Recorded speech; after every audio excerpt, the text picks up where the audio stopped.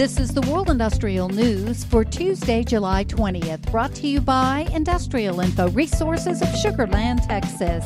This newscast is sponsored by Sung Il Sim, producer of shop fabricated piping spool and induction bend with accumulated technical know-how for the last few decades.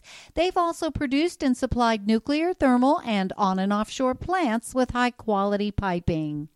The COVID-19 pandemic had a decidedly mixed effect on the U.S. glass manufacturing sector. Demand soared for products related to food and beverage packaging and home appliances as more Americans cooked at home, but plummeted for construction and automotive-related fiberglass. But a variety of indicators point to a broad recovery for the sector this year. Industrial Info is tracking about $2 billion in capital spending projects related to glass production across the U.S. that have a medium to high likelihood of beginning construction as scheduled. Florida is a busy place for industrial projects, and Industrial Info is tracking approximately $14.6 billion in projects that are under construction. While the state is experiencing a massive build-out of solar power, two natural gas-fired projects that began construction in 2019 contribute largely to the power industry's total investment value, while a light rail project helps propel the industrial manufacturing into the leading position for overall project value, with more than $9.2 billion worth of projects.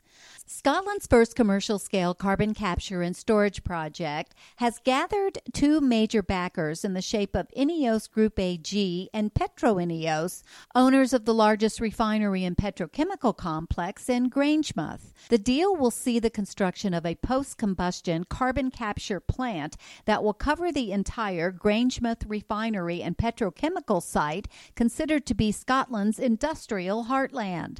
The project is worth approximately $40 million.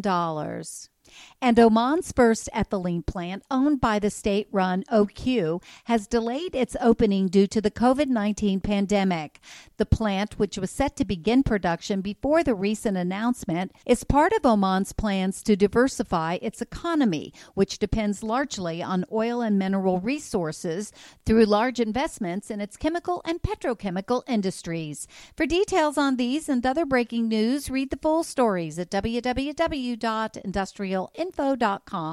I'm Peggy Tuck, reporting for Industrial Info News.